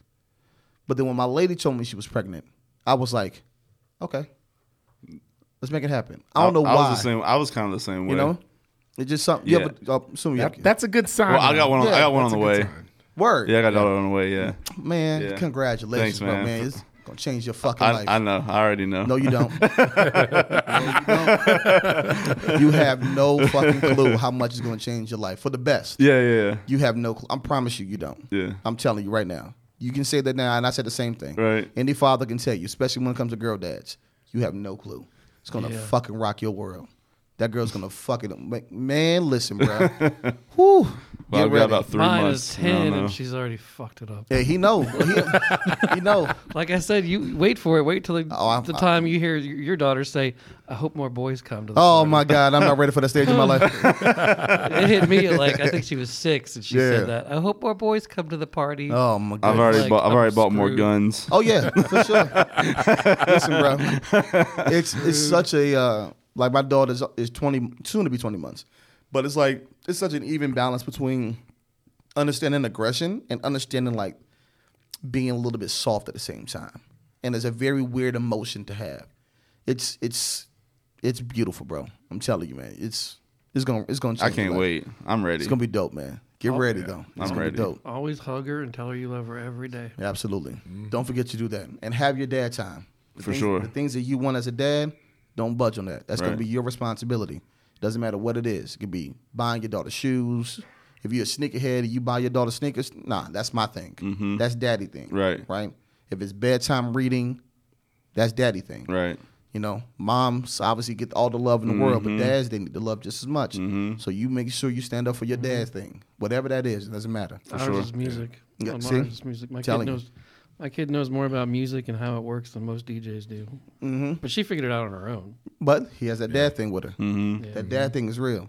Have that. Find that. You be. Man, it's awesome, man. Definitely. I can keep going on about my Yeah. daughter all day long. He already know that. Oh, He was yeah. actually. Funny thing is, Courtney Neesmith was the first guy to know that I had a baby in the way. Oh shit. Yep. Standing out on North Davidson Yep. Street. I was having one of my Courtney days too, Yep. where I was just had it. Yep. And he's like, "Hey, can you walk with me outside for a little bit?" And Oh shit! had to grab something out one of our cars. I Yeah. don't remember. And then he broke the news Yep. to me. And man, the way this dude lit up. I was so excited, bro. I was just it was just at a perfect time. Yeah. Like I feel like going from being furloughed from work to exploring a passion project, accomplishing the passion project, and then now furthering that opportunity when it comes to the passion project, and then having the most amazing thing that could ever happen to me in life, all happening within like the same year. Mm-hmm. Oh, it just took me for a whirl of emotions, man. It was just a lot, but Yes. it changed me for the better. That's for sure. Like, Are you still doing the dumpling thing? not at the moment. I ended up taking the time because I obviously having a baby. Right. I'm like, I need to chase this bag, this corporate bag real quick. Yep. You know what I'm saying? So my very, very, very good friend, I got to give her a lot of praise, Heather Cheney, who works directly for Diageo. She hit me up and said, hey, we have an opportunity to manage this marketing company that is under Diageo's umbrella. Are you interested?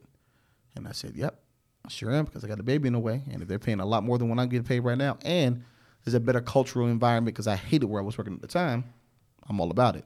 So fast forward, 3-week process, you're hired, you got the job, very competitive interviewing process. I heard the people that did interview for the role were some amazing people, and I'll pat myself on the back for accomplishing it. Mm-hmm. But it was a challenge for sure. I had some talent I was going against, but it was like a 3-week process. They were trying to get somebody on board quick, and literally they called me. They said, "You got the job." I said, "I'm turning in my week and a half notice. That's how much I hated my boss." Right. I could have turned in a week notice for real. Yep. But I turned in a week and a half notice, and I was like, "I'm out. Can't do this no more."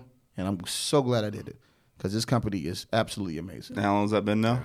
It's been actually over 2 years. It's been shit. It was 2 years in September, so about 2 months, 2 years, 3 months now. Cool. Yeah. Dope. So, Enthused Marketing is a woman-owned marketing firm. They have the exclusive rights on the marketing side when it comes to Diageo's on-premise business. It's probably the most talented group of people that work for this company. And the way they actually set it up is they have their on-premise managers like myself that control certain business aspects when it comes to the market.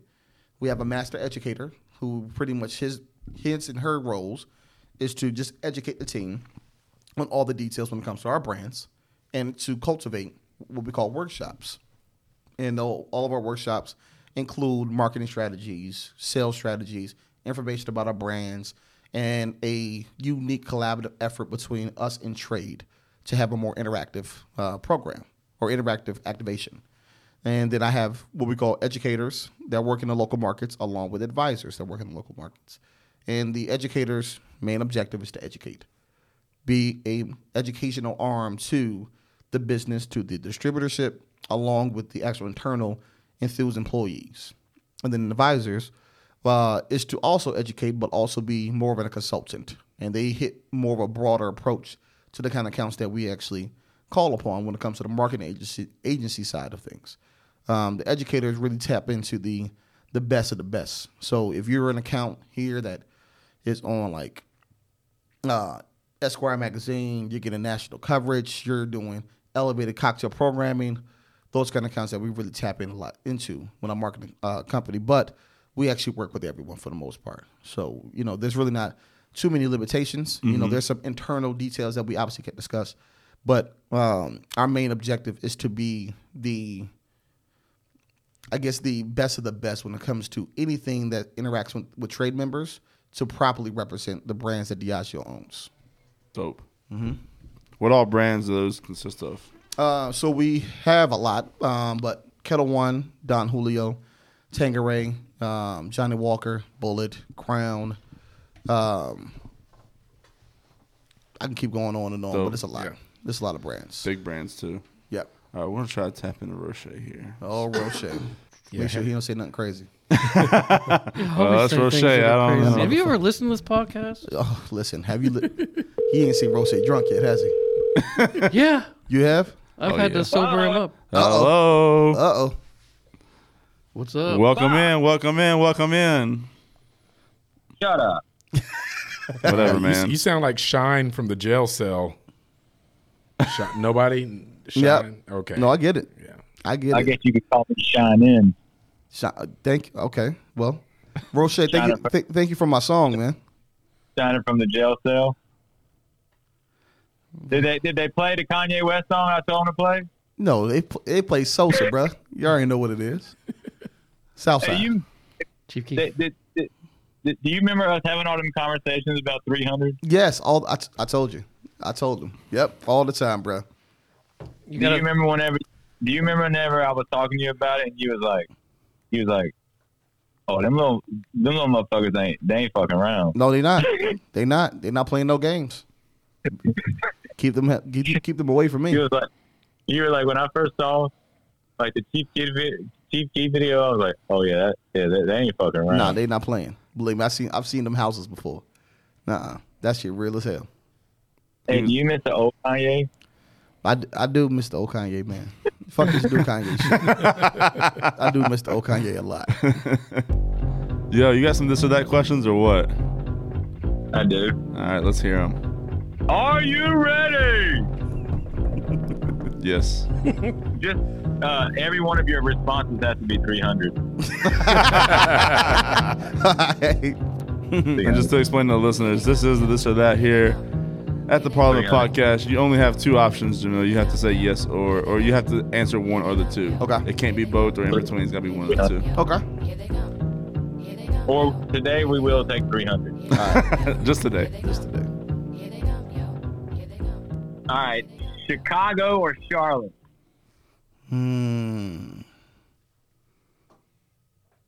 That's a tough one. At this point in my life, Charlotte. All right. Good answer.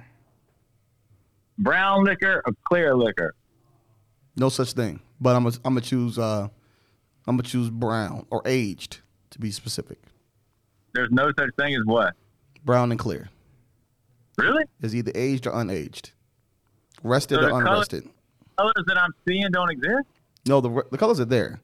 But they specifically call it is either rested or unrested or aged or unaged. That's bullshit. That's just And there you heard it. Did you know that? Courtney? Yes. Only because he's taught me that. Wait, Yep. so That's rad. So vodka is just unaged? It's just literally an unaged spirit.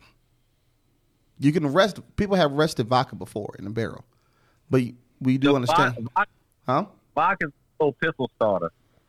Shut up, so stupid. Now I tell you, vodka has made me take arrests before. Yeah, you damn go right. You damn right. Shout out to Sealy Posturpedic. Yeah. All right, let's go. All right. This applies to toilet paper. Does the toilet paper roll go over in the front or behind, around in the back? Around the back. When it's hanging down. Oh, behind. This way? Behind. Wait. Like No. Oh, wow. What are you talking about? Like this? Like, no, so no, not, So when not you how you pull it- wipe. when you pull it, the it pulls actual from toilet behind. paper off the roll. Oh, in the front. Okay, yeah. like this? Yeah, like Okay, that. yeah, Like over. that. All right. It goes All over. right. Okay. I'm thinking about you talking about how I wipe. Nah. well, wait, we can't because one of my boys We're wipes crazy, from. but- He wipes from back to front. I wipe front what? to back. Yeah. Front I to wipe back. from balls backwards. Yes. Nah, he does opposite. Oh, that's weird as shit. Wait a minute. Y'all aren't reaching from the front side, are you? No, he's saying no. his boy. When I is. wipe, His I wipe boy like is this. reaching from the front Yeah. He goes. through the legs. Listen, Oh, Yeah, you put it on Through your the lower legs. back, not on your balls. That brother. listen.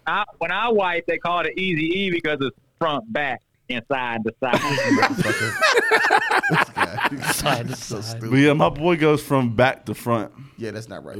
That's not right. And he argues with us that we're wrong. I'm like, no, motherfucker, you're wrong. I don't know if that guy. You would have to Imagine back a and girl front doing pretty- that. That's like washing your ass, then washing your face with the same rag. Oh my god, that's disgusting. Like I said, imagine a girl doing that. Yeah, no, that's not sickening. good. That's not Oh. good. Okay, so toilet paper over. Okay. Yeah, over. Okay. Got another All one? right. Yep, I got a whole list. Kim, Chloe, or Courtney? Courtney, Why? I want to hear the why on that one. because she's the only one that actually looks real. Yeah, that Heard. fake as shit. Yeah, She's got a cute name, too. yeah. Courtney got it. All right. Yo, MTV Raps or Rap City? Oh, that's a good one. I'm gonna have to say Rap City. Yeah, Rap Big City. Figure. Yeah, All right. Cash Money or No Limit? Cash Money. Beat Street or You Got Served?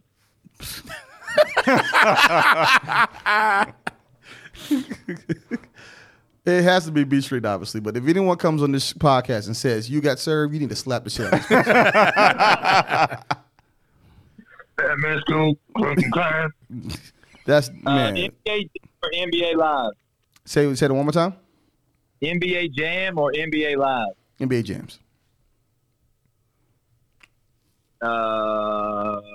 Online shopping or in-store shopping? I'm gonna say online. I'm gonna say online. Yeah, Just for the easiness. yeah. Convenience is crazy. Yeah. Clean the house or work outside? Work outside. You get that pressure washer yet? Yeah, absolutely. Damn right. Do you remember that story? Oh yeah. Can I tell that story? No, not yet. No, I don't trust your stories, bro. Because we have too many of them. Nike or Adidas? All Nike, all the way. You got Janet or Michael? You already know what I'm saying. I'm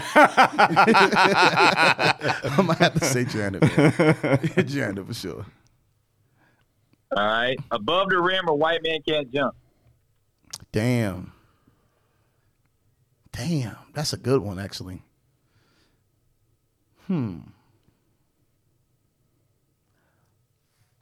Man, I do like Woody. I'm gonna have to say White Man Can't Jump. Mm-hmm. Yeah, I'm gonna have to say that. I know that's debatable. Roche knows which one I'm going with. It's debatable, man, but it's Yeah. it's debatable. Above the topic. Rim soundtrack, though. Yeah. above the Music rim wise, soundtrack. yes, but Yeah. White Man Can't Jump versus Above the Rim. Not to say either one of them is better than the other. I do The think acting is way better. way better, bro. It's White like Man Can't Jump. it was good. There's more lines coming out of White Man Can't Jump. Yeah. I think Above the Rim probably like a better story, but White Man Can't Jump has so many fucking lines. Absolutely. No, absolutely. Like when he was like, I tell you what we gonna do. We're gonna gather up all these bricks and we're gonna build a house. Your mama and your sister can have someone live. Yep. White Man Can't Jump is legendary, man. And whenever Webster was like, he's like, nah. He's like, nah. You pissing me off. No. You pissing me off. This is a mind trick. All right. Common or Kanye? Common. Ian or Courtney? I gotta pick both. I can't pick one of the other. You have to. God. 300. Honestly, that's 300 right there. That's 300. But if I had to pick, I'm definitely picking Courtney. 1,000% picking Courtney. If you were broke down on the side of the road at 3 o'clock in the morning, who would you call, Ian or Courtney? Definitely not Ian. Not Ian. I'll call Courtney. Nah, Ian would probably still be up. No, He'll be up. He ain't coming to help. No, but Ian, he was like, oh, you're stuck on the side of the road. I'm going to sleep. Yep, that's what he would do. All right, that's it for me. All right. We appreciate it. Thank you. I hate I can't be there, but I got a sick kid over here at the house. No, I get it, bro. I appreciate you, fam. All right. All right. Bye. Later. See you. Bow.